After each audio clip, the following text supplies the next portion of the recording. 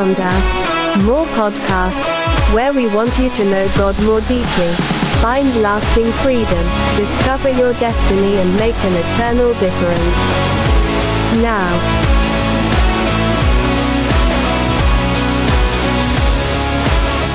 That's all happening right now. Well, welcome to this week's podcast. A recent study found by a research group in Tanzania, Guadalupe, that a weekly dose of more podcast might give you all the essentials you need to make it through the week. Find yourself fighting the winter slums more now, fortified with all the healthy fruits of the Spirit. Can boost your immunity to fight the negative sin particles floating around you. Sounds pretty good, doesn't it? And today, get your free trial and then become a subscriber every week. And you know what? You'll feel a lot better about your life. Yep. I think we should start bottling this stuff. For sure. The more vitamin plan here. Well, in studio today, we have Pastor Gary, the Glenn Beck of the podcast. How you doing, sir? Yeah, all right. And along with the only woman who Chef Ramsay is actually scared of, Pastor Amy. Oh. Yeah. Wow. And the only one that would marry you. No, I'm not Chef. Yeah, the only one that would marry you. Yeah, but you know, come on. Every time we go to a restaurant, I always call you what? Chef Ramsay. Chef Ramsay, yeah. It's really? True. Yes. Yeah. Wow. Because I like my food hot. I just like my food hot. I like it done right. Yeah. And every time I'm like, oh, this isn't right. So you're not afraid of the, I'm going to send this back because they're going to spit on it plan? No. She does not worry about Okay. that. I don't worry about it at all. I'm just like, it's not right. It has to be pretty off bad. or bad or something for me to send something back to the kitchen, because I've heard, and I've worked in a kitchen before, I've seen. You know what they're going to do to it. Yeah. Yeah. God has a strange way of being funny, though, because when we were in Peru, literally all the food was cold. Okay. And nothing could get sent back. Like, it was purposely cold, Oh. served cold. Okay. Why? I have no idea, but I've now since Probably learned. doesn't attract bugs as much or something. Apparently, yeah. Yeah. I would, no. So the heat part for me is not a problem anymore, but Okay. if it's just not cooked right, that's a problem. Yeah. You want it cooked. I want it right, especially want when it you hot. order a steak, and I know. I'm with you when those things happen. especially when you're spending money. Yeah. Yeah. Well, I think that's my thing. Like, if you go to a restaurant and you're paying now $20, $25 for a meal, it better be pretty good, you know? Yesterday, Right. I stopped at McDonald's. I got my large milk frappe, which I had to have, Yeah. and one sausage burrito at McDonald's. Right? We're Yeah. talking the I little, didn't know the that little you could ones. only get one. Well, I think I made a mistake. I think I ordered one, and you're supposed to get two. But anyways, it cost $9 and something. Yeah, yeah. Like, I know. you didn't even get a hash brown with that. no. That is a lot of money. I know. I definitely was regretting not getting the two, because I think I got charged for two and only got one. Yeah, because then I think you get a deal if you get two. I've I actually don't never even know seen if them it's a deal sold anymore. in Almost halves. $10. Yeah. for one person. Yeah. Well, what was it?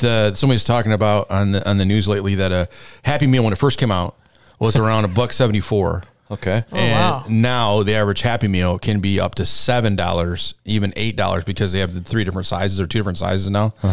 That's a big hike from when, 30 years of having Happy Meals. So You know, when I was a little girl, and then moving into like my middle school years, my parents used to take us out to McDonald's, but it was a special treat. Like, Oh, yeah. We didn't get to Oh, go yeah. hardly at all. Oh, right? yeah. We never got to eat out. And so when I was moving into like middle school, like 5th and 6th grade, I had made my own babysitting money. And so then we were able to graduate off of the Happy Meal Oh, at that see? time, because Moving on then up. we were willing moving on up. to buy our own meal. Okay. And so I felt like such a big girl when I was able to buy a Big Mac meal. Yeah. And my mom was like, well, you got to pony up the money if you want to have a Big Mac meal. And I'm like, I am getting a Big Mac meal. And if you don't, I don't know if you guys remember, but they used to sell like glasses, like actual like glasses Yeah. that you could buy and everything. Like we had the whole set because we bought these combos and everything. And it was Sadie and I holding down the fort for the dishes in our house. Wow. Because it was all the McDonald's characters all What over it. I noticed Yeah. about the Big Mac, I like the Big Mac, Yeah. right? Oh, yeah. It's the number one meal. It's just like paper thin, burgers. Burger. Oh, yeah. It's just like, oh my gosh, how I can, you hold it up and you can actually see light through it. It is so true. There is so much bread in that meal. If you just go for the double cheeseburger plain, you're getting like twice the amount of meat. Yeah, right. I You know. are. That's why I get Yeah, the quarter it's true. pounder, because at least I'm going to get something out of the deal. Yeah. What was it? We went to Aldi's yesterday and we got like a little snack there. And Amy's like, oh my gosh, look how thin this cheese no, is. before I went in, Yeah. he said, bring out something good, something meaty. And I was like, okay, I got this. And I found these like little snack packs, with like meat and cheese in them. Yeah. And they were small. And they were like a couple of bucks or whatever. Then I found a few more a little ways down, and they were bigger, and for the same price. And I was like, "Ooh, put those back, get these." So I grabbed these two, had like salami and cheese in it. I get out to the car, and I was like, "Here, I bought these two things." And I go to open them, and the cheese was so thin. I kid you not. I could not even separate it from the other pieces of cheese. Yeah. Literally, you couldn't even roll it. Like, it was just ripping and breaking, and I'm like, I don't know how we're going to eat the cheese. Like, it's just one clump. Here you go. You could use them for glasses. I mean, you could put them on your glasses. You could see through it. Yeah, you can see through it. It was so bad. It's crazy. Wow. Yeah, and there you go. And I was telling her, I said, they look just like the ones I used to buy at Starbucks, and those are like $100 a package. For a third of the price. Yeah. So it was pretty bad. Okay. Well, you do have one other person here. The rounding out this trio is Uncle Fester, stunt double, Pastor Alex, right here for you. There you Ready go. to go. It's so funny that the kids, I keep saying that I look like Uncle Fester, and they're like, you don't look like Uncle Fester. And so they looked him up because a lot of them didn't even know what he looked like. And all of a sudden I heard, oh my gosh, he's right. Yeah. I'm like, take my glasses off, and I look like Uncle Fester. Yeah. Just I'm not as pale as he is. Yeah. All right, so there's some things we want to think about today. The TV remotes have been in our topics for quite a while, at least the last 4 weeks on Sunday. They've changed our life in many profound ways. I think all of us can agree with that. We've been discussing, though, through the Remote Life Sunday series about how much they've impacted us and then how they kind of resemble some of our faith journey. But I wanted to look at some ways that the actual remote control, has impacted the American home on a daily.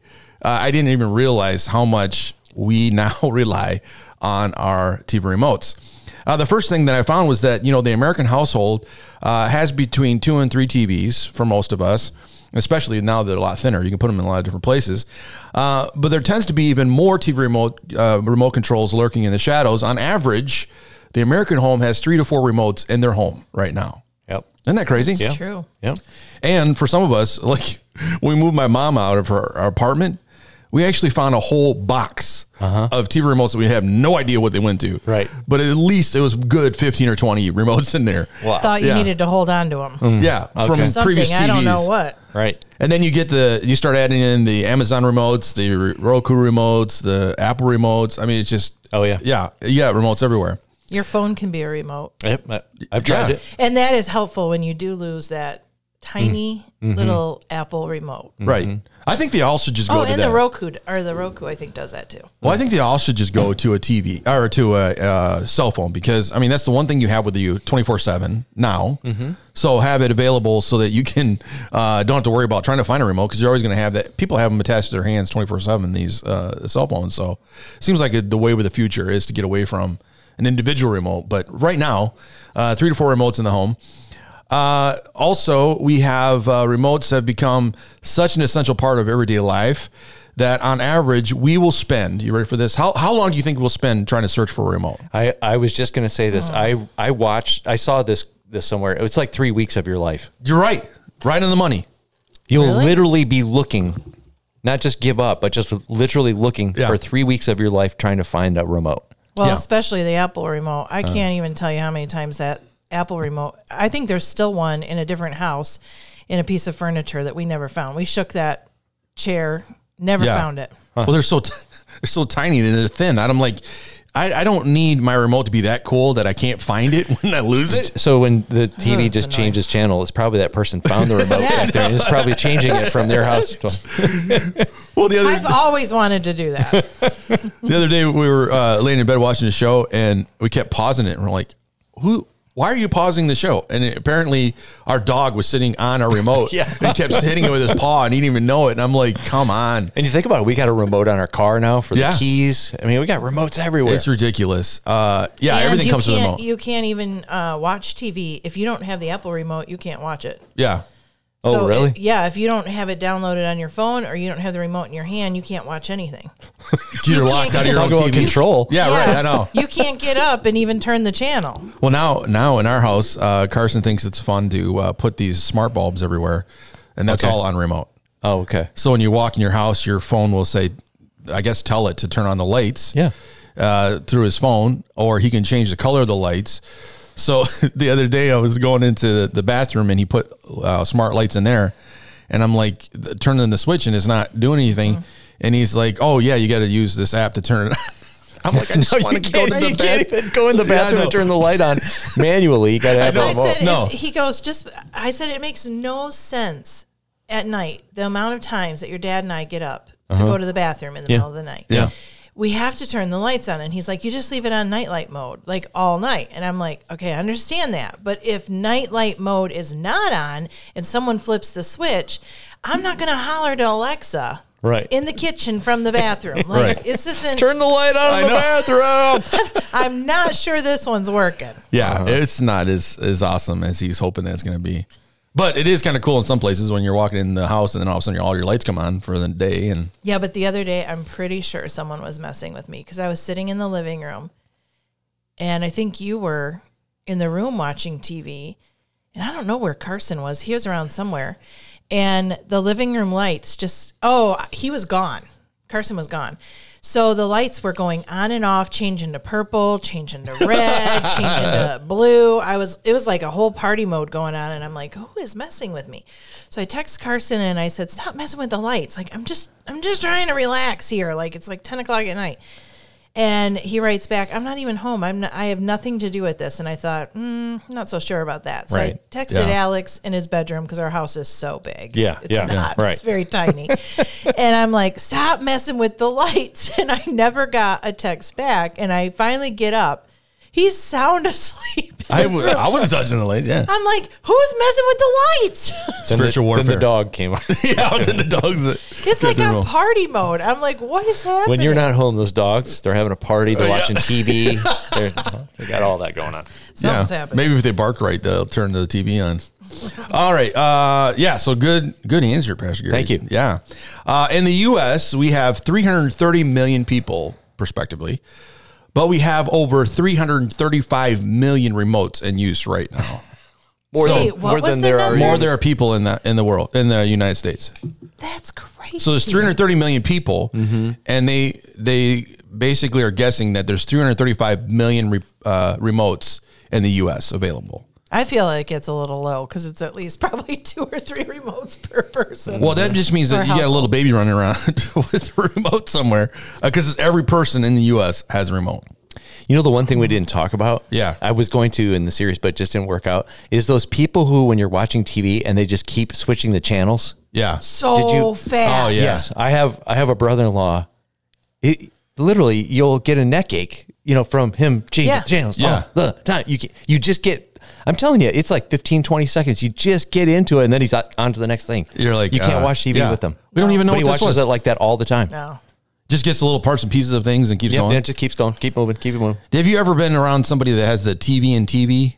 Like they can watch one show and then they can watch another one? That's weird. Yeah, I think that is so weird because just like 2 programs going on at the same time. I will tell you I've done it. You've done it? Yeah. Watching golf and then watching whatever release game wants to watch. It's probably like an ADHD thing or an ADD because I can do it too. Yeah. And it keeps my brain like going, which it's so hard for me to be in a movie theater just focused on the one movie. When I do it sometimes, like if I'm watching 2 sporting events at the same time, and then you can tell when they go to commercial, then you just flip to the other one, right? Perfect. But they seem to sync up now, and they put all the commercials on at the same time, so it's not really an advantage. Right, they got it. Others are doing this. Yeah, they're on to you. Yeah, I know, like on Hulu, we used to have Hulu. When we used to watch TV, they would do that. You'd get off one show, and you're like, I don't want to watch a commercial, I'll watch something else. And then they play the same commercial in the other show. It's like, come on. All right, so the last one on our list of interesting things about how much the remote has impacted the American culture is after the invention of the TV remote, on average, people are using this convenience. Take a guess how long it is. Yeah, it's a lot. We're talking about, you ready for this? This is going to blow your mind. Do you want to guess, PG? No, I don't. He's like, no, I'm not. I don't want to talk about it. It is 9 years. 9 years. 9 years of our lives that we use. And that's probably 24 hours a day for 9 years. Yeah, probably. Right. Yeah, right. 8 hours a day. That's 24 hours a day for 9 years. 9 years. Almost a decade of time we use the convenience of the TV remote to sit on the couch and turn channels and then not do anything. Wow. Yeah. Yeah, And wow. we wonder why we have so many medical issues in the United States. 9 years of our lives spent just watching TV instead of getting out and doing something. So those are just some things to keep in mind. As, maybe you're around the water cooler or standing around with a bunch of guys and ladies, and you're like, hey, I got some interesting facts I want to throw at you. That's why More Podcast is here. We want to make sure you have the information. But we're going to go to identity break and be right back. Hey, you want a s'more? S'more what? No, you want a s'more. I haven't had anything yet. So how can I have some more of nothing? You're killing me, Smalls. Looking for a go-to eatery that has awesome food? Well, Paper Station in downtown Harbor Springs is sure to have your next favorite.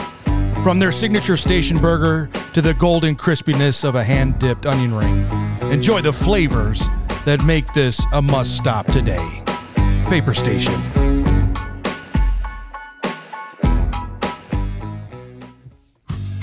Get Rapture ready with your favorite host today, Pastor Gary and Pastor Alex Norton, as they come to you with information that you need to make it through the times coming ahead and more. I kind of like that intro song. Kind of makes me just want to groove a little bit, like I'm back in the 60s. Start doing some shaking there. Which you never were in the 60s. I never was in the 60s, but that's a good era. You want to go back That's to a good it. era. The pre-carnate Alex. The pre-carnate Alex in the 60s. There's still some of that stuff in the 70s. When you go through Kmart, you hear their Muzak playlist sounded like that, It's like Blue Light Special in aisle 7. So on the Rapture Ready news, I wanted to talk about something really, really scary that's starting to hit the world. Basically what happened was last week, a Drake song, who's an artist and a rapper from Canada, basically posted a song that was picked up by the radio stations and also by YouTube and all the other places, went viral. Everybody thought it was really cool that Drake put out the song, didn't really talk about it. Apparently that's something he does often, where he'll just throw stuff out there and not really tell anybody he's going to do it. And so this Drake song called Heart on My Sleeve became a huge hit. Everybody was like, this is awesome. Drake's got this new song. And then everyone found out, especially the pop industry found out, that it was actually written by an artificial intelligence. The whole thing, the music, his own words, his voice was all put together by our artificial intelligence. That's creepy. Yes. Yeah. And people were shocked that an AI had created something that sounded so close to the original artist, which created a lot of questions within the industry that what does this mean? Like, what other artists are they going to rip off, by just taking their voice and their style? And then the AI decides, okay, we're going to make it this way, and write a song. So a lot of people were really nervous about it. Did you guys hear about this story? No. You didn't? I heard about it from someone else yet. Yeah. It is nuts to think about an AI doing this. Well, what was interesting in my current events class, we talked about this subject yesterday. And we thought it would be interesting to find out what else has AI been up to. And we found out that there's actually a worship song that was written by an AI, and it's legit. You listen to it and you're like, this would be a great song to sing on Sunday. And you find out that none of it was written by a human being. So it kind of raises some questions like, there's no testimony involved with this song. There's no spiritual interaction with God on this song. It's just basically an AI taking words and phrases that is picked up on the internet, because that's what an AI does, is it searches all of Google, all the things that are popular at that point, and then creates what it did. And so the question is, what if other people are doing this? Like, what if Elevation decides we're having a bad writing week, or Bethel Music, and they're like, hey, let's use an AI to help us out here. So my friend said that he also heard that there was a pastor, just for fun, went up there, threw in a Bible verse and a main idea, and it came up with like a super good sermon. Yeah. Yep. Are you ready to jump over out of just this little church world conversation? Yeah. Right? I mean, I was talking before we even got on the air here that a lady named Candace Owens had a guest on who got a phone call, and it was the voice of their daughter in distress. And then they talked a little bit, trying to figure out what was going on. And then a man's voice came on and said, hey, I've got your daughter, and for $10,000, I will release her to you.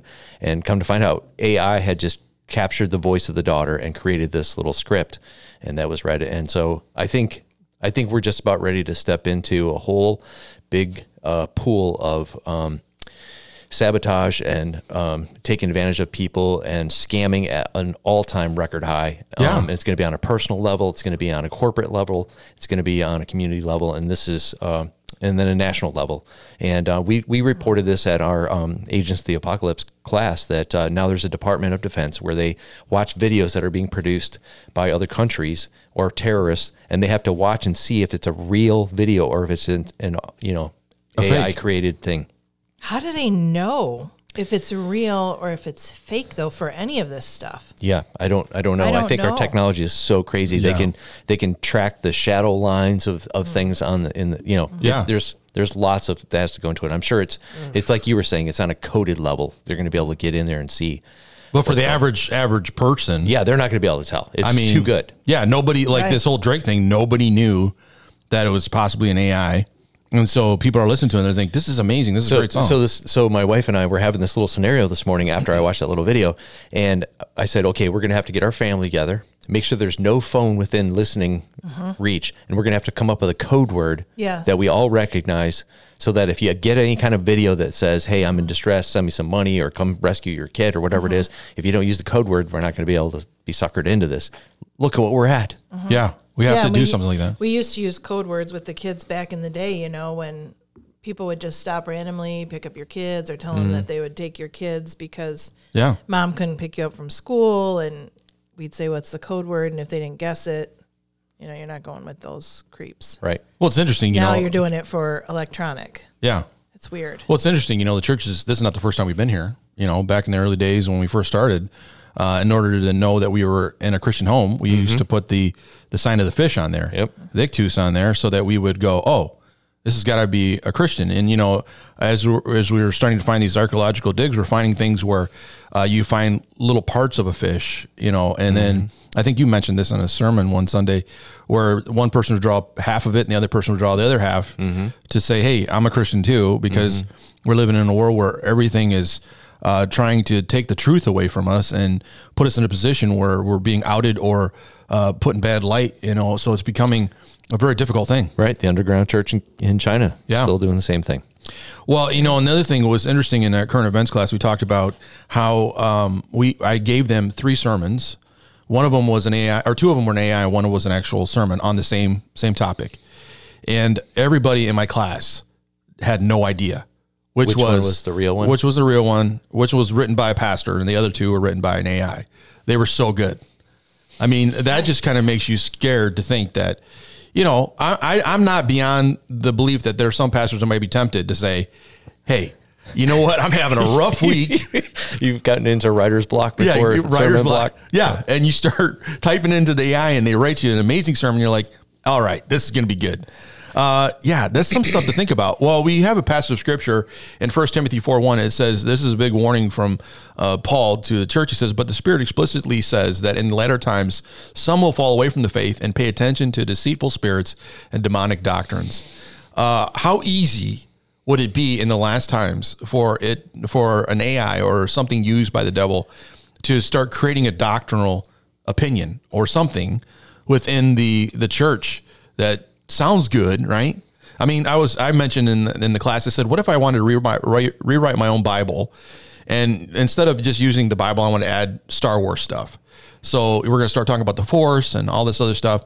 The AI can actually write it so it sounds legit, like John 3:16. For God so loved the world, He sent His Force into the world, to save us. I mean, you're kind of standing back going, maybe I don't know. Maybe it's a different translation, I tell you, kids, we're not in Kansas anymore. No, this is some.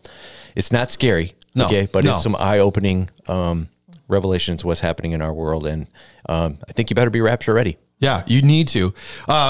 This is my suggestion, and I know we live in a world of convenience, right? With technology, it makes it so convenient. We talked about this last week.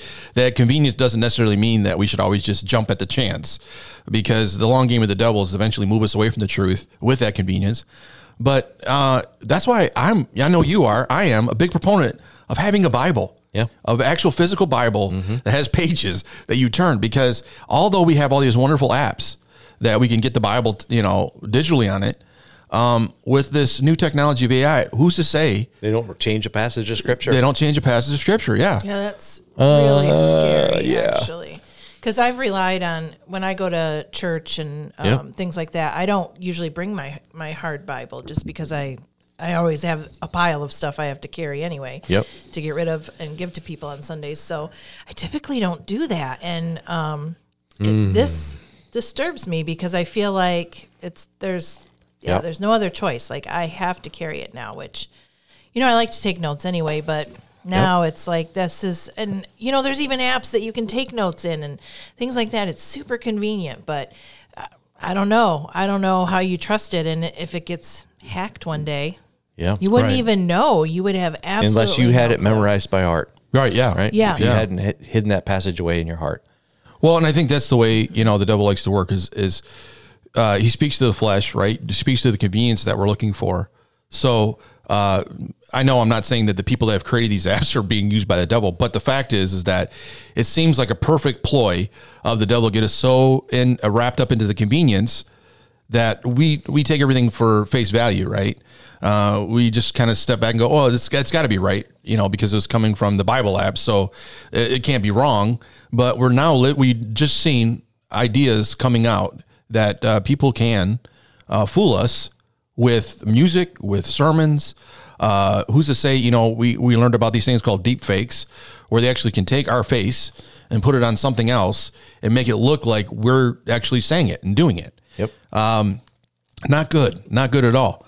There was an article that I read in our class where husband and wife, his wife, her face was taken off of a Facebook page, put on somebody that was inappropriate behavior, and she lost her job because they thought it was her. And the husband and wife were fighting this in court because they're like, that's not my wife. I don't know where it came from, but these things are now all over the internet with his wife doing unspeakable things. And he's like, that is not my wife. And she lost her job because it was part of a morality contract that she signed when she got her position. And they look real. And it looks so real that you cannot tell the difference, because the deep fakes, the way they work is that it makes your face look like it's doing whatever you're supposed to be doing in that video. And the only way you really know it is if you have that technology to break it apart and see what it is. But even that's getting hard because they're getting so good at, putting these things into the video. So that's great too. I mean, one day Pastor Gary could, be on the face of Putin or something, it's talking about something that he shouldn't be talking about. And it would not be difficult because you can get online right now and find these programs that are available to everybody to do this kind of stuff. I just watched this video on how governmental people are masking themselves. And so when they're out in public, they're not really who they are, but they're deep undercover. Like, I don't even know if this is true, you guys, but I like a good conspiracy. I like a good conspiracy theory. But they're masked, but it looks so real. And now the videos are like trying to break it apart. So they zoom in on like one section of their collarbone and they're like, look, the skin is coming off right here, or look over here, and you can tell that it's a fake by the ear. And then there was a TED Talk on it, and a lady that worked for the CIA, I think it was, said, we mask. This is what we do. So this is like Mission Impossible stuff. You know how they keep ripping off the face. Yeah. It's becoming a reality. Here's what I've noticed. Okay, this is not backed up by science, but it seems like everything we watch in a movie in about 10 years, we're actually seeing it and being lived out. Yeah, you're right. Yeah, it's crazy. Well, I mean, it makes perfect sense, right? Because I mean, really, if you go back to what God invested in us as human beings, right? He gave us that ability to create, although we're not God. The devil's going to really massage that within our lives to make it possible that we can do anything that removes us from the power of God, the idea that God has to exist in our world. And so if we can begin to create an environment where we don't need God anymore, we can become our own God. We can create our own truth, our own world. It's becoming more and more of a truth today.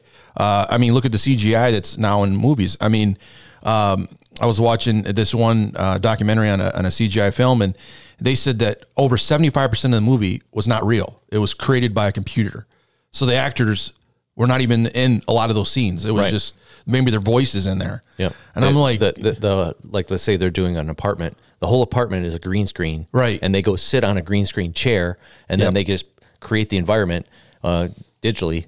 Yeah. And they're, saving hundreds of millions of dollars because they're not sending actors across the world to shoot different scenes. They're just doing it in a computer. Well, this made me think about last week when you were talking about the two witnesses, and about how people weren't that amazed by stuff that they had done at first. Right.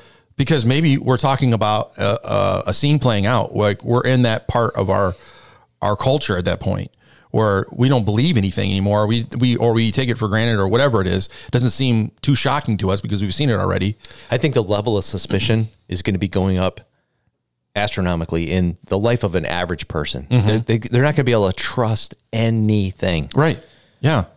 And so, I mean, that'd be great for a world leader to come in and say, hey, let me give you the truth, and people are going to be wanting that. They're going to hunger for that because there's so many lies that they cannot believe already, that one guy that comes out and says, I can clear that all out for you.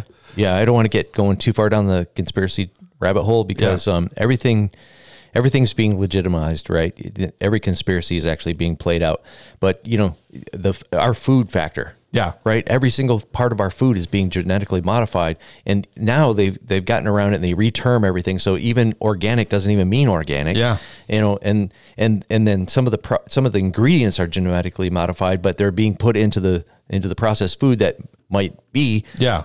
It's just on every level. And now they're just injecting animals with the stuff. Oh, well, Jesus got to be coming back soon. Well, and that's the FDA just said that they approved that at some point they're going to start testing to see if they can put the COVID vaccine within our food that we're eating. So even if you're like one of those that I'm not going to take the COVID vaccine, somehow it's going to show up in our food. And that was something that just hit the news. That's not my conspiracy theory. That's something the FDA is looking into. Yep. So those are the kind of things that just make you wonder, go, oh my gosh, I'm going to just start growing stuff in my own yard and not buying anything anymore in the store. Well, that's our Rapture news for today. And again, this is not to scare you. This is just to keep you on the know as to what's going on around you so that you can be prepared. Yep. It's kind of like the watchman on the wall. Nehemiah talks about this, that, sometimes it does require us to keep our eyes forward and our hands on the sword or the Bible, that we're ready to go. And can I give you one little passage of scripture that helps us? This, my wife and I remind each other of this often. In the end times, and the Bible says you'll be able to, drink deadly poison and pick up serpents and it will not harm you. So this is going to be at such a level that you're not going to be able to completely, safeguard yourself. And so you're just going to have to trust the Lord. He's watching over you. He's protecting you from the stuff you eat, the stuff you see, the stuff you hear, all that stuff. You're going to have to be filtering it through the fact that God's sovereign and he's watching over you. Amen to that. Now, does that work with carbs and sugar? It does. Thank God. Thank you, Jesus, for that. Because, I'd like to eat all the carbs I want and not have to worry about it. We're going to take an identity break. We'll be right back. Are you looking for more? Well, then you found it. Right here on More Podcast. Stay tuned.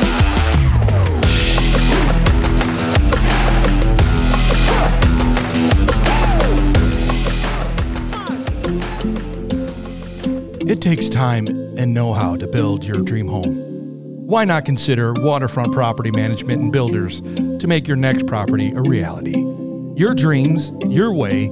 That's a Waterfront Team promise. Located in downtown Lansing, Michigan.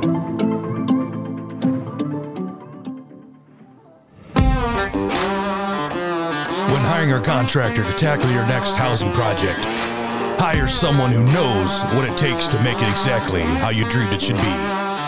With over 25 years of success, Sean Meyer Construction brings the know-how to tackle new or exciting projects.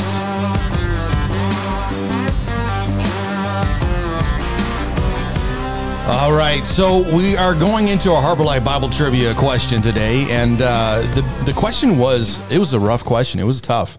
A lot of people were like, is this maybe the answer?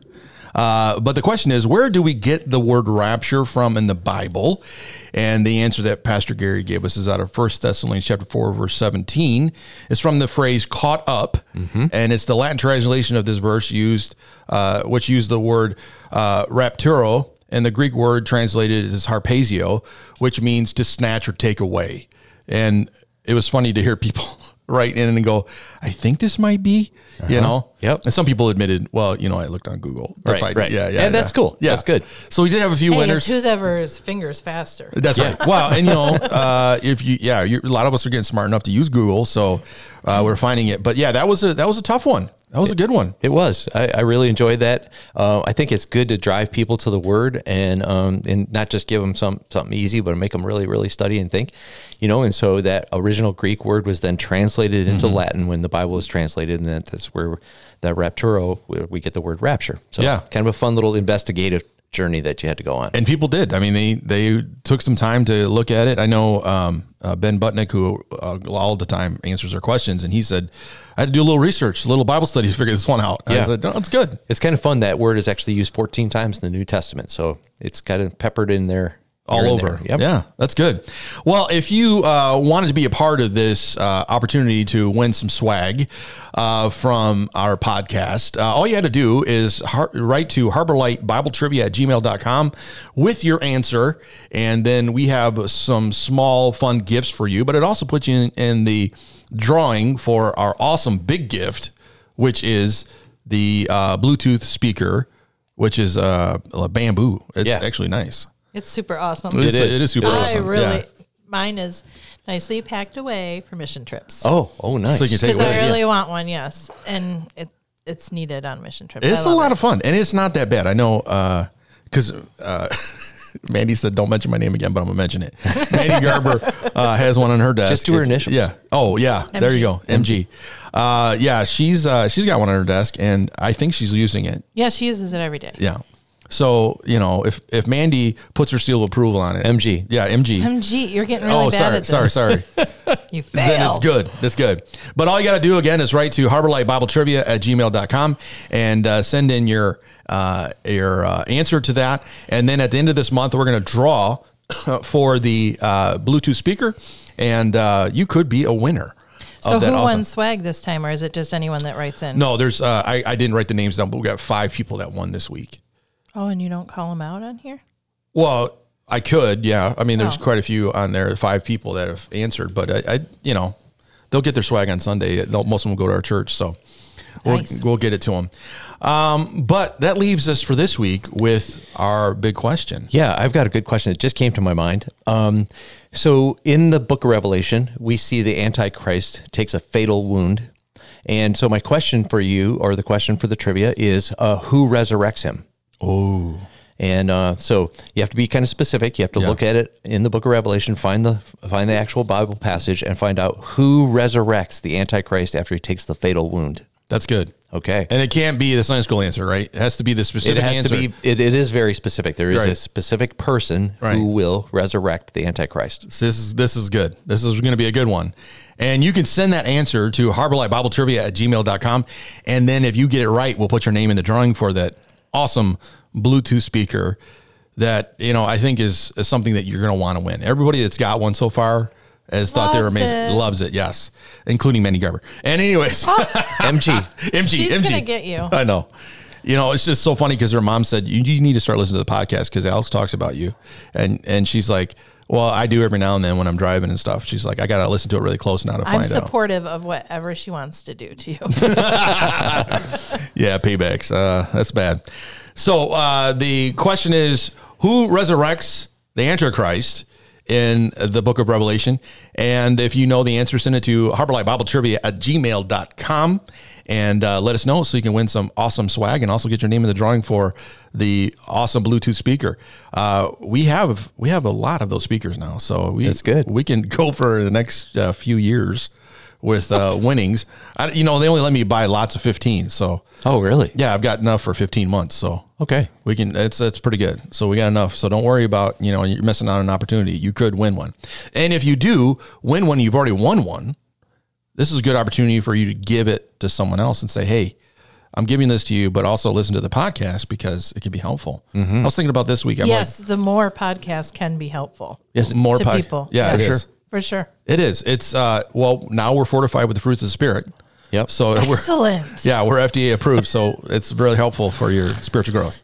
Non-GMO. And GMO. What was that? The GMO stand for? You said It was something God something. I don't remember. I just made it up on the spot. God. Yeah, he came up. God modified something. Yeah. So that's what we offer. And modified organisms, I think it was. Yeah. All right, so we're going to take a ID break and we'll be right back. Well, here's how to have more. Know God more deeply, find lasting freedom, discover your destiny, and make an eternal difference. You're listening to More Podcast.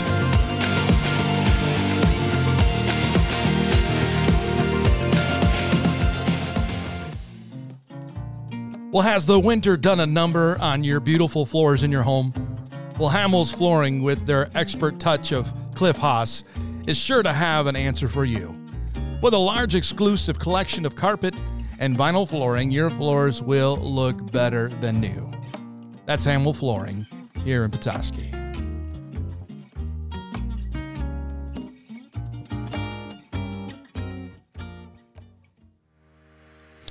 All right, we're going to break into our Bible talk today. And we've been talking about the last 4 weeks about the remote life as a series. And all the different functions that we see on a remote, we find that those seem to apply somehow to our faith journey.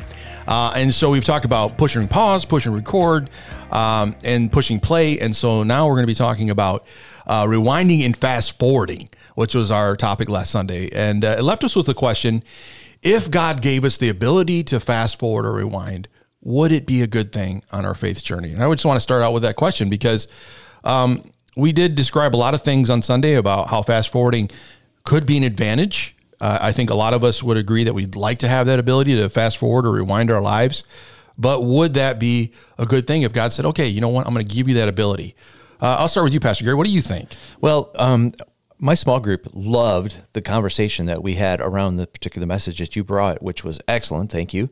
And they just really, really felt like if you really think about it, that it would not be necessarily a super helpful thing because many of our growth periods take place in the midst of the struggle or the midst of the faith step that we have to take or not knowing what the future is. And you look at, Abraham being the father of all of the three major faiths that are on the planet today, go to the land and I'll let you know when you get there. Yeah. Right. No directions really at all. So he was the father of our faith and he is, one that had to live out and experience what it means to trust in the Lord and know what your future is going to hold is in his hands. So our small group really enjoyed the conversation and we just felt like it was important to go at the pace in which the Lord brings us. It would be very tempting to know or be able to have an insight of what it's all going to turn out. Although, isn't it amazing that, a third of our Bible is prophecy, which gives us indication of what's coming next. So I think if it's in the hands of the Lord for him to reveal our future, then that's a trusted place. But in our own, to know about the future, it'd probably be more harmful than good. Yeah. Amy, Pastor Amy, what do you think about that? Do you think it'd be a good thing? To fast forward? Yeah, to fast forward or rewind. I mean, do you think that's something that if God could give us that ability, it would be good for us? I don't know about the fast forwarding. I've never really been too interested in that. But the rewinding, I think that sometimes we rewind and sometimes we end up staying in the rewind era of our lives, even though we're saved. So we continuously go back to what, the Lord has saved us from. And I think that is something that is such a detriment. Like when I counsel people, sometimes I say to them, stop looking in the rearview mirror. Like when you look in the rearview mirror the whole time, you're not really driving forward and you can get yourself in a wreck that way. Yeah. It's the same way as rewinding. Like if we continuously look back to where God has taken us out of, then we're going to wreck. Like this is the done stage of our lives. We need to move forward and live victoriously out of that sin and out of where he's taken us. And so, yeah, I'm glad we don't have to rewind. I wouldn't want to go back. I mean, I always have said that I wouldn't mind reliving like age 17. Yeah, I think we all would. Life. Yeah. Like it was the best year of my life. Yeah. As like just being free and just the world was wide open for me. Do you know what I mean? Right, yeah. So that's it. But I don't want to relive all the stuff that brought me to that or the stuff after that. Like, I don't want to rewind to that specific stuff. But and it's good to leave it behind. You'd like to rewind back to the moment you met your husband, right? Right. That's what you're going to say? That's much younger. Okay. Yeah, we were pretty young when we met. Do you remember when you had to take your VCR tape that you rented from the store and you had to make sure it was rewind? Otherwise, they charged you. Yes, they charged you Charged you to stick it in there and hit the rewind button. Yeah. Yeah, it was crazy. And we thought it took so long to rewind. Yeah. And then they even made the rewinders separate from the Yeah, so it could go faster. Yeah, so it could go faster, and you thought you were so awesome when you Yeah. had that. Yeah. Going back over this, because my son and I were talking about this, because he's grown up in virtually a digital age. And I'm like, you don't understand the nightmare with tapes. I mean, cassette tapes in your car to listen to music, you always were concerned if it was too hot that you're going to lose that whole tape because it's going to get so soft in the tape player, it's going to just rip it apart. And, you just paid $9 for that whole tape, and then you're going to lose it. They have no idea about a pencil rewind and like rewinding Yeah. cassette tapes and stuff. Like this is life, people. Yeah. Like, Yeah. this was hard work. I remember the first time I got a player in my car that if you pushed a button, it would seek the next song on a tape. And That was I'm a like, big deal. Oh, that yeah. was a big deal. Oh, yeah. I remember that. And it was like precursor to the CD. I think it came out just before CDs became real popular. And everybody's like, oh man, I can go to my next song. But still, when you're hitting You had to seek, wait. yeah, you had to wait like, I don't know, an hour before you could find the song. And then you're like, here we go. Now we can play it again. And then if you want to rewind it back to the song again, it's another hour, to get it back to where it's going to go. So rewinding and fast forwarding, I think is something that I think we all would like at some point. I know talking to people after church on Sunday, they've had those moments of thinking it'd be great to fast forward and know how life was going to happen. If my investments that I put in the stock market were going to pay off at some point, or if my kids are going to grow up and be part of the society and be contributing members, those kind of things, those questions that you have. But I think that as we begin to look at the subject on Sunday, there's a very good chance that we really wouldn't know how to use that information. I think that's it. I think we'd come back to the fact that even though we know how to fast forward, or God gave us the ability to fast forward, we wouldn't really want that information, because eventually it would really cause us to be overburdened with the possibilities. It seems like every sci-fi movie I watch, when somebody can see the future, they're like, oh, I don't want to think about it anymore. I don't want to go to the future because it's, not something I expected. But I think it's the same way with rewinding. I think Pastor Amy brought that up too, was that we can be preoccupied with our past, and especially if we're starting to deal with issues that were devastating to us or harmful to our journey. It does begin to create for us this mindset where we get stuck there, and we become so overconsumed by the issues that we created before, that when God starts speaking to us in a still small voice and says, hey, let's keep going forward, you just don't hear it anymore, because you're so consumed by the possibilities and the potential of what happened before, or how it's affecting you now. There's a passage of scripture in Deuteronomy chapter 1 where the children of Israel are getting ready to go into the promised land. And there's this little small paragraph where God's speaking through Moses to the people, and he says, hey, it's time for you to get up and move across the Jordan. This is after 40 years of all the stuff they've gone through. And it's interesting, that passage of scripture, that God tells Moses that journey would have only took them 9 years prior to, or 11 years? 11 years? No days, man. Well, no, from Across the Jordan? No, not from the Jordan, from where they started to where they were going that trail. Okay. It's in Deuteronomy chapter 1. And it talks about how it's a lot shorter period of time, 9 years of walking that with that many people. I think it was probably the issue, but instead it took them 40 years to get to where they were. And then all of a sudden God says, okay, you know what? You learned from that, but let's move forward. Let's go on. And it was God leading them into their future, but they couldn't make it happen. And if they would have known their future, I think it would have been a problem. And I think sometimes, God does that with us as well. When we really want to know the future, God gets us to the place where we can be prepared to do it. And then he says, okay, now we can go forward. And it's not us moving the ball forward. When you were sharing on Sunday, of course, I totally love, the anointing that flows when you're speaking, and I'm hearing other people preach. I'm getting downloads right from the Lord while that's happening. And you shared how if we knew the future, because humans, without the help of God, would always use that information in an evil way, then it would not be a good thing. Think about the fact that even with prophecy, what are the two, or what are, in your opinion, what are the responses that people use when they look at prophecy? So they see how the world's going to be predicted to end by the book of Revelation and Daniel and Ezekiel and Isaiah. So what's their reaction usually, in your opinion? I think that they want to identify the specifics, right? Okay. I mean, if you're looking at prophecy, especially Revelation, what's the big question all the time is, who's the Antichrist? And all this other stuff. They want to know specifics like when it's going to happen. When and all it's stuff. going to happen, yeah. Yeah, and I think, Jesus knows that that's our potential as human beings. That's what we want. That's the desire that we have. And so he's like, don't even worry about it. You won't know when it's going to happen. I'm going to come like a thief in the night. Or you talked about the 10 virgins. It's going to be something that we don't expect. And I think we spend a lot of time trying to understand those things. And even in Revelation, I think it's always a temptation. I love the book, and we're doing the class and you're doing a great job with that. People just love that idea, but that's really the sub question all the time. It's not like, let me give you the information on what's going to happen, but how's it going to happen? When is it going to happen? And we've been doing that for generations, right? I mean, you remember back in the 80s, 88 reasons why Jesus is coming back in 88 and then 89. We've been trying to do that for years. And, the Bible says clearly, no man knows the hour or the day when the Lord will appear. And so we can spend a lifetime doing that. And the reality is the blessing of Revelation is the fact that we see justice in it, right? Okay. We see the end result being that God's going to be glorified, God's going to win, and that's really the blessing.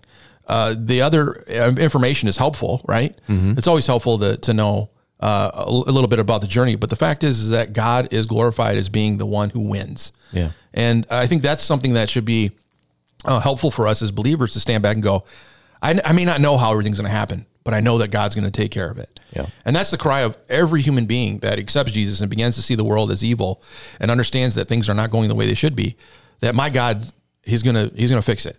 I see as you were preaching, there's a preoccupation that people can have with the future, preoccupation of what they're going to do or not do. And then fear can set in. Yeah. And then they just lock up and they're not continuing to go with the mandate that we are given to go into all the world, make disciples and baptize them and teach them to obey and all that stuff.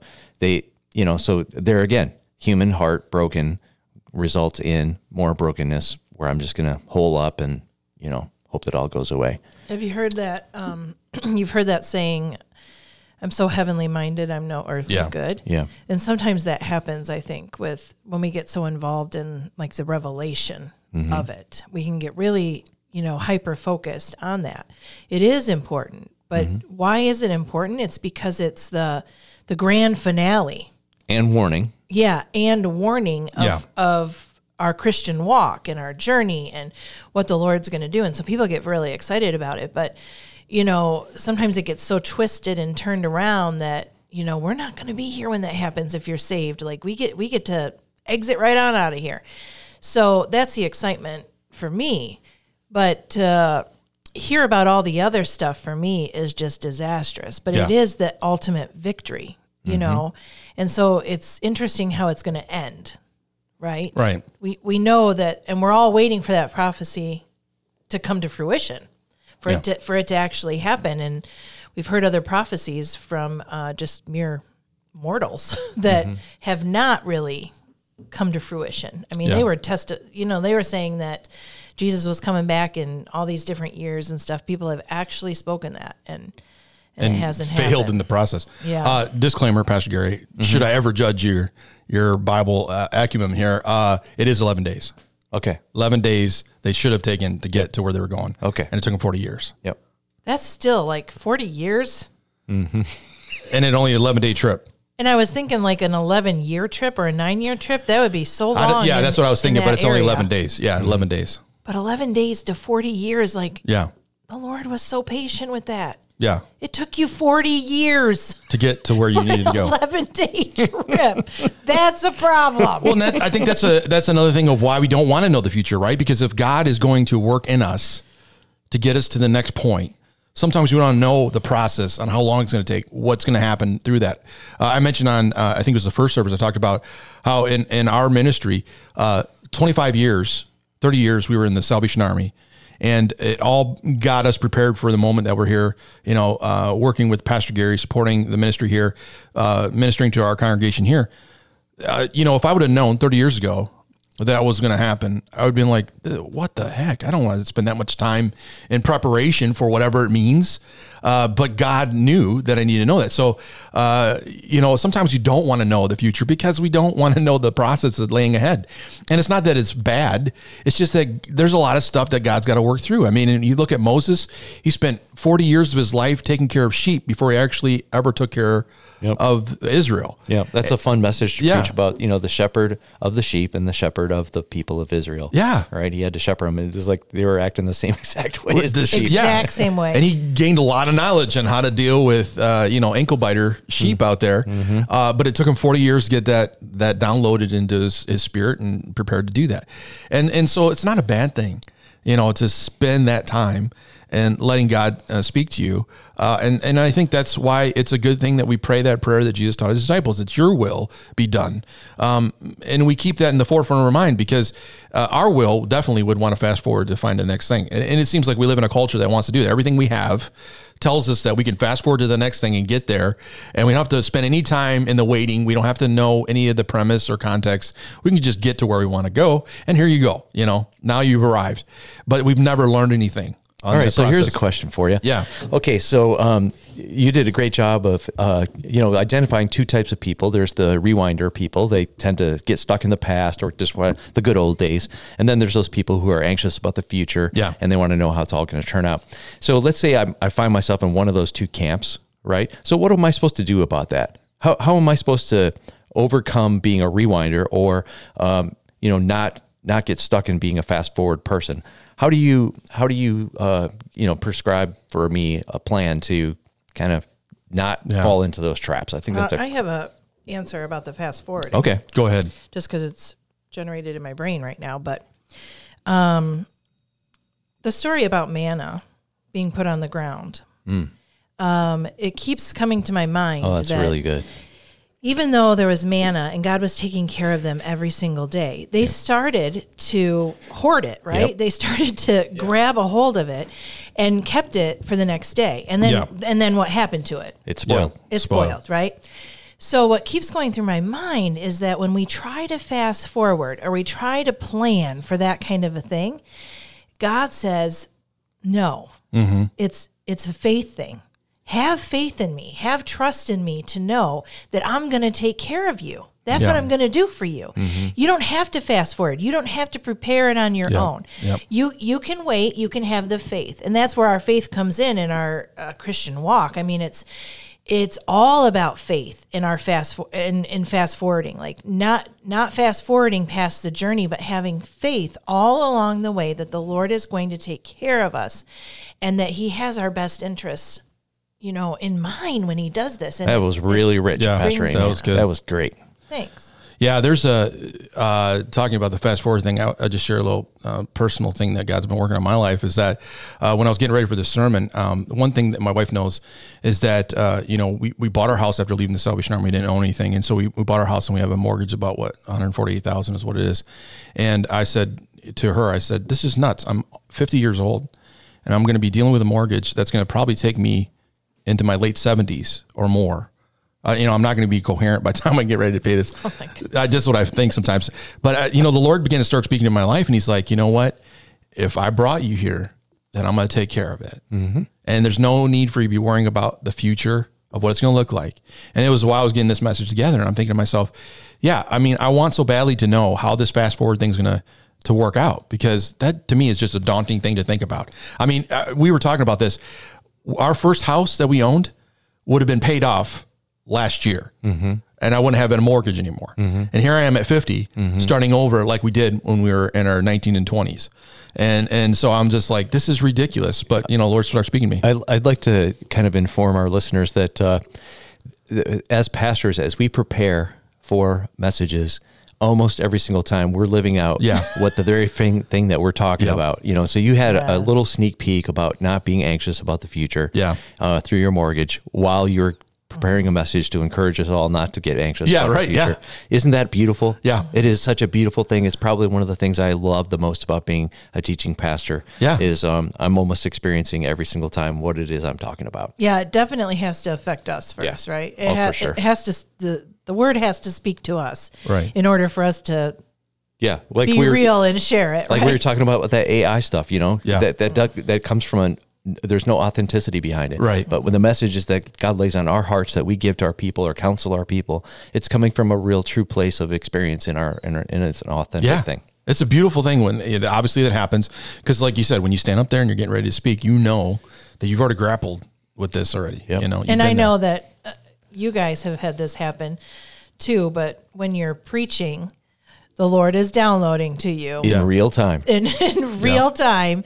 And you're like, oh, Lord, you're working on me with this faith in this area, and you're doing this in this area. And it's very humbling because sometimes it doesn't always come through the study. It comes through the deliverance, too, of the word. So one time I was speaking, and the Lord gave me a word while I'm speaking. It was a prophetic word that he's going to hold a rope down from heaven, and the only thing I'm going to have left, or I was saying, the only thing you're going to have left to do is hold on to this rope. You're not going to have any sure footing or any of that kind of stuff. And what I found out is about 6 months later, that word was for me. I had to hold on to his rope, and I had nothing left to stand on. I thought I was giving a word for somebody else, but it was right for me. Oh my gosh. Humbling, incredible, scary, because it was a future thing for me. And, but the Lord is the one he's the one holding the other end of the rope. Yeah. Right. I have nothing else in the world is going to be able to hold that end of the rope except for the Lord, and that brings you that sense of peace that you need. And that's when you're like, you get those goosebumps, holy goosebumps. Oh gosh. Yeah. Well, I was answering your question that you asked earlier about, how do we deal with this? I brought up a passage of scripture in Philippians chapter 4, verse 6-7. And this is Paul's insight on dealing with why this wouldn't be a good thing and how we can deal with the anxiousness that's there. And he says, don't worry about anything. Instead, pray about everything. Mm-hmm. Tell God what you need and thank him for all that he has done. Then you will experience God's peace. And I think that's so important in the process. And then then there's this part that I highlighted there and asked people in church on Sunday to highlight, which exceeds anything that we can understand. His peace will guard your hearts and minds as you live in Christ Jesus. And I think that's the key right there, is that we don't understand, even if it was presented to us, the future. It's kind of a wasted thought process to sit there and try to understand what the future holds, because we have no context yet, right? If God all of a sudden just downloaded to me the next 20 years of my life, it'd be like reading Revelation, right? I'd be like, wow, what is this? Where am I going with this? And I think we would be getting anxious and upset and frustrated over nothing, because we don't know the process is going to happen as we move along in that whole leading by Christ. But if we pray and let God begin to work in all the situations, every step of the way, he shows us what we need to know at that point. Right? We need to know this. And I think that process is good for us. I think that's what we should be doing as we're thinking about fast forwarding, is that, it's not going to do you any good if God gave you everything to know about your future. But instead, it would be so much better for you to say, okay, today, give me your daily bread. Mm-hmm. Help me understand my future right now, where it's at. And let me worry about tomorrow. And tomorrow will take care of itself, as it says in James. Don't spend that time trying to wonder, if I do this, how is it going to affect me tomorrow? Because the truth is, God has his plan on how he's going to work things through. And it's better to just let him be the lead, follow him through that. When it comes to rewinding, the fact is that when we rewind ourselves, a lot of times what we do is we make it to become something of a weight that we don't need to bear. And I'm looking up the passage of scripture that I read about Paul talking about this, and he says, I forget what happened before me, and I press on to the mark. And he says in Philippians chapter 3, verse 13-14, I focus on this one thing, Paul says. And this is a guy who could have focused on a lot of things, because he persecuted Christians. He was not a good guy before he met Jesus. And it says, forgetting the past and looking forward to what lies ahead, I press on to reach the end of the race, receive the heavenly prize for which God, through Christ Jesus, is calling me. And then the key parts there is he forgets the past, forgets the fact of all the things that he could have been condemned for and convicted in the courts of heaven. And God says, you know what? This is how I want you to think about it. And the problem is we live in a society today where people are telling us, getting to embrace your past is a good thing because it helps you build your future. In some regards, that is kind of helpful, right? Because if we don't have history, we're really kind of shooting ourselves in the foot. But the problem is the devil loves us to just stay in that mess. And we don't see the progress. We don't see the possibility of where God has led us to why we're here today. And we just spend our time just condemned and convicted by what we've done in the past. And, I'm telling you, that could be so debilitating to us as believers because we don't see the potential in our future because we're so overwhelmed by the mistakes that we made and the mess we were part of. And that's not what God wants us to do. I mean, God freed us from that. He opened the prisons of our past and he said, go, get out of here. I forgive you. And, that whole going in the past thing also removes the power of forgiveness from God. It takes it away and basically makes it null and void. Like, God didn't really do anything for me on the cross if I'm still spending all the time in the past. That's powerful too. Yeah. And there's not, with the rewind, it's not all bad. Right? No, it's not. Because like Pastor Gary said earlier, rewinding and living in the glory days. I mean, you do hear that a lot from people like, and you can all think of an age that you were that was just marvelous for you and everything went your way and life was great. So, and we like to relive those glory days and think about the times and the fun that we've had, right? So not all of it is bad. And why is that so important not to rewind to those times in our lives? There is a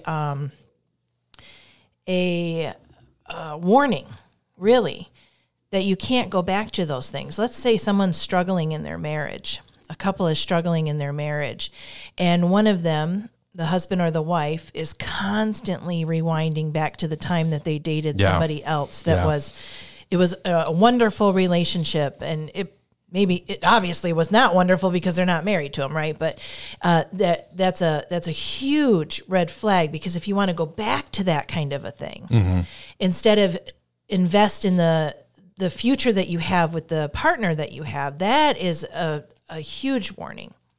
And so that is something that even reliving the glory days and thinking of the good times and stuff, that's not always good. And it can bring you down a path that is very detrimental for your spiritual health, your mental health, your physical health, everything.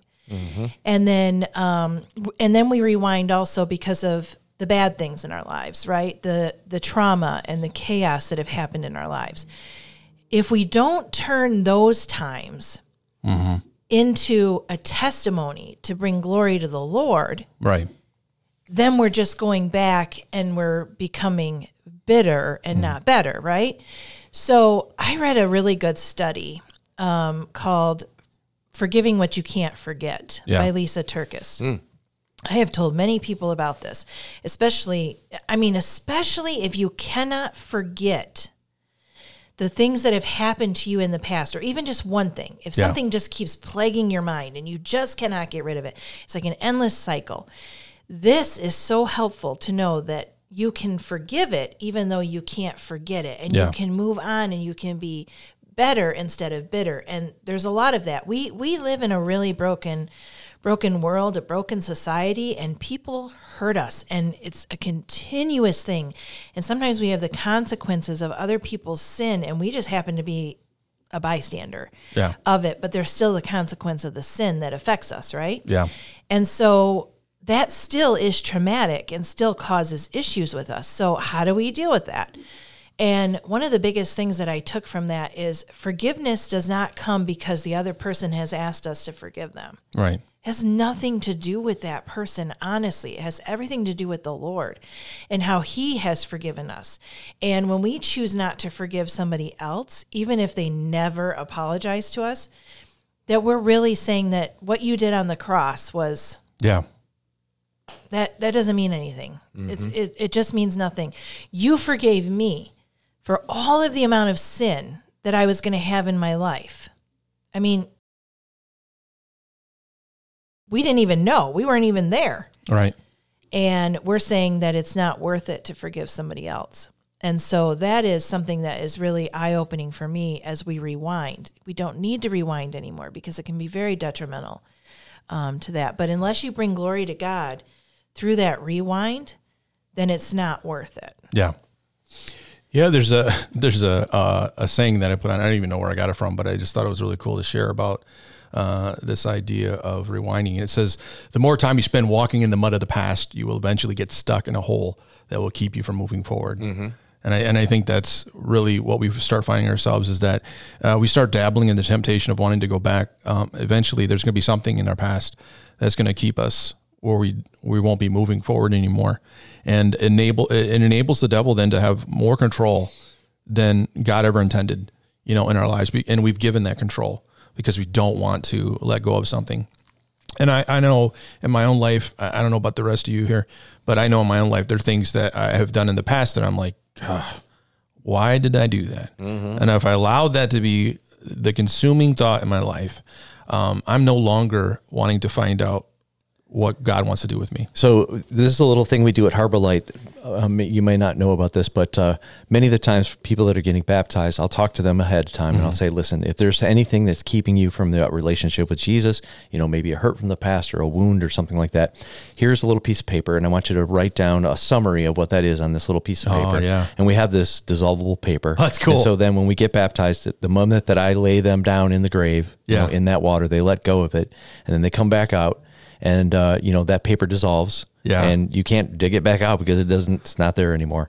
And so that's the little physical exercise of a spiritual so truth cool. that we want to be able to get ahead. So for some of us, I think we need to probably get rebaptized, with that idea of leaving something in the grave. That's powerful. That is so powerful. Yep. It is powerful to even just write it down. Yes. Throw it in a campfire. Throw it in and dissolve it in water. If you can dig it out and put it back together, then go ahead and dwell on it. But that's not the way. It's kind of the deal, mm-hmm. right? Yeah. If you can find it, then go ahead and dwell on it. But we recreated it such a way that you can't get that thing back out of there. That is a cool idea. I didn't even know they made that kind of paper. So it's kind of fun. It's kind of fun to say, to do the mental exercise, saying, Lord, you remember? And he's like, nope, don't remember it. Right. You know?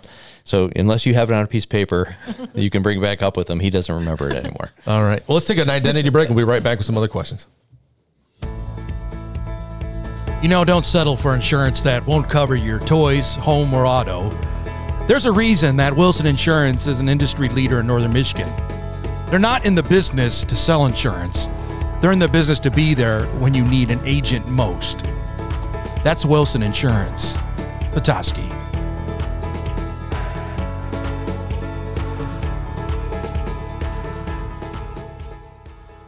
Well, as I was closing the message, I'm sure you guys remember this part, but I left a couple ideas, kind of a summary of fast forwarding or rewinding for people to walk away with. And the idea of fast forwarding, I said that it would be awesome on some level to be able to fast forward. I think all of us would agree on that we'd love to do that. But it is so much better than to, it's so much better to trust God is the idea, is that instead of fast forwarding, it's better to just stand back and go, God, I trust you in faith, believe that you're going to make my next step what it needs to be. And when is my time to do the next thing? And I think that's a difficult maturity process for us to relinquish that kind of trust and faith in the God. I don't care who you are.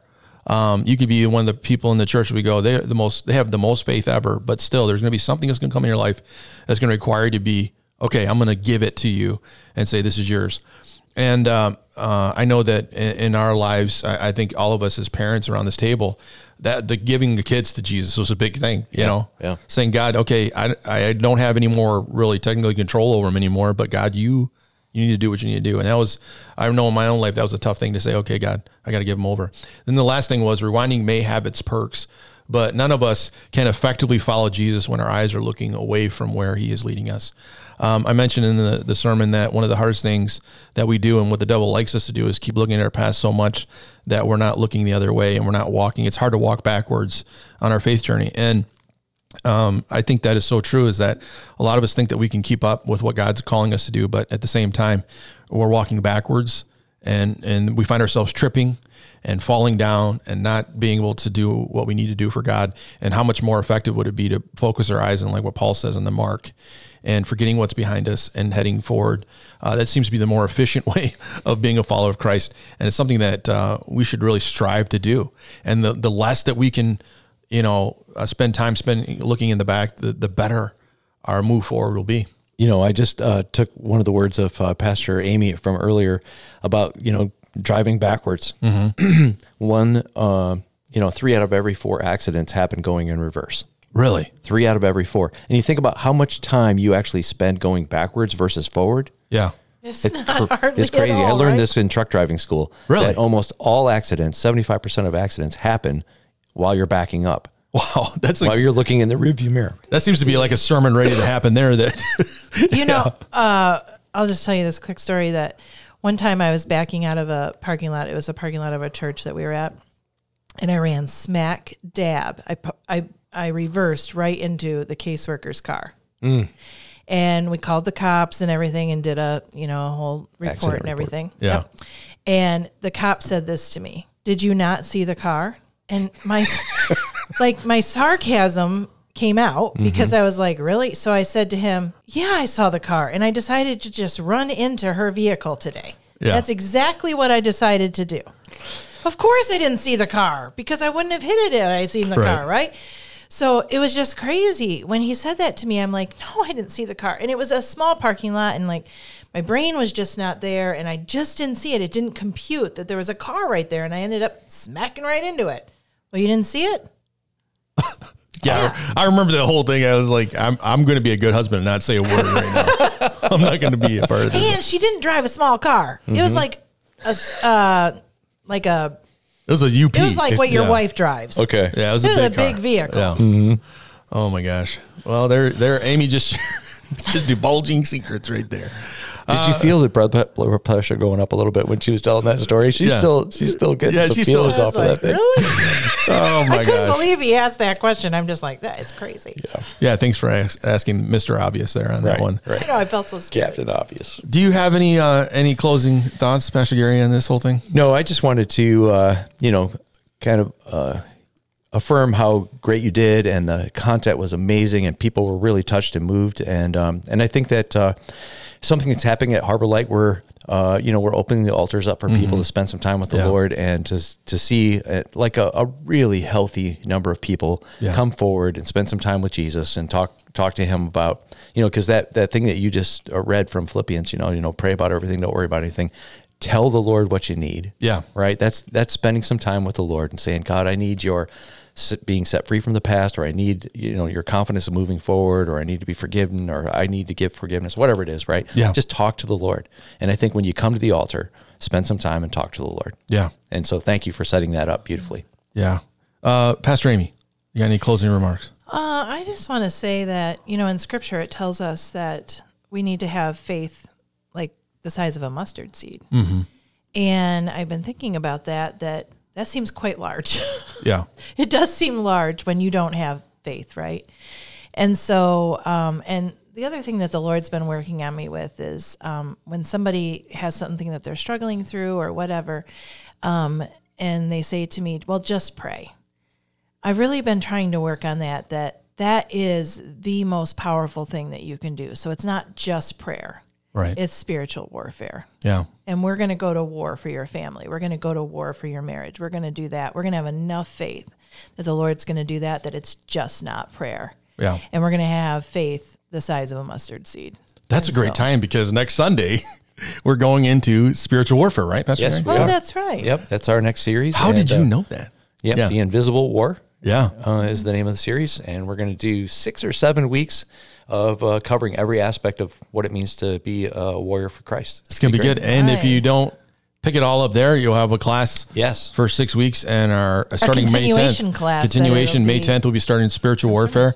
So, yeah, what's going to be good. And it seems like it's so right to talk about it right now. so needed right so now. needed. So, well, we're glad that you're here with us on the More podcast, and we look forward to seeing you again next week. Remember, if you have that Bible trivia question, send it to harborlightbibletrivia@gmail.com and let us know what your answer is. And the question was, who actually resurrects the Antichrist Who after he resurrects takes it? the fatal wound? Yes. And it's Specific. very specific. Yeah. Don't just give me a Jesus answer.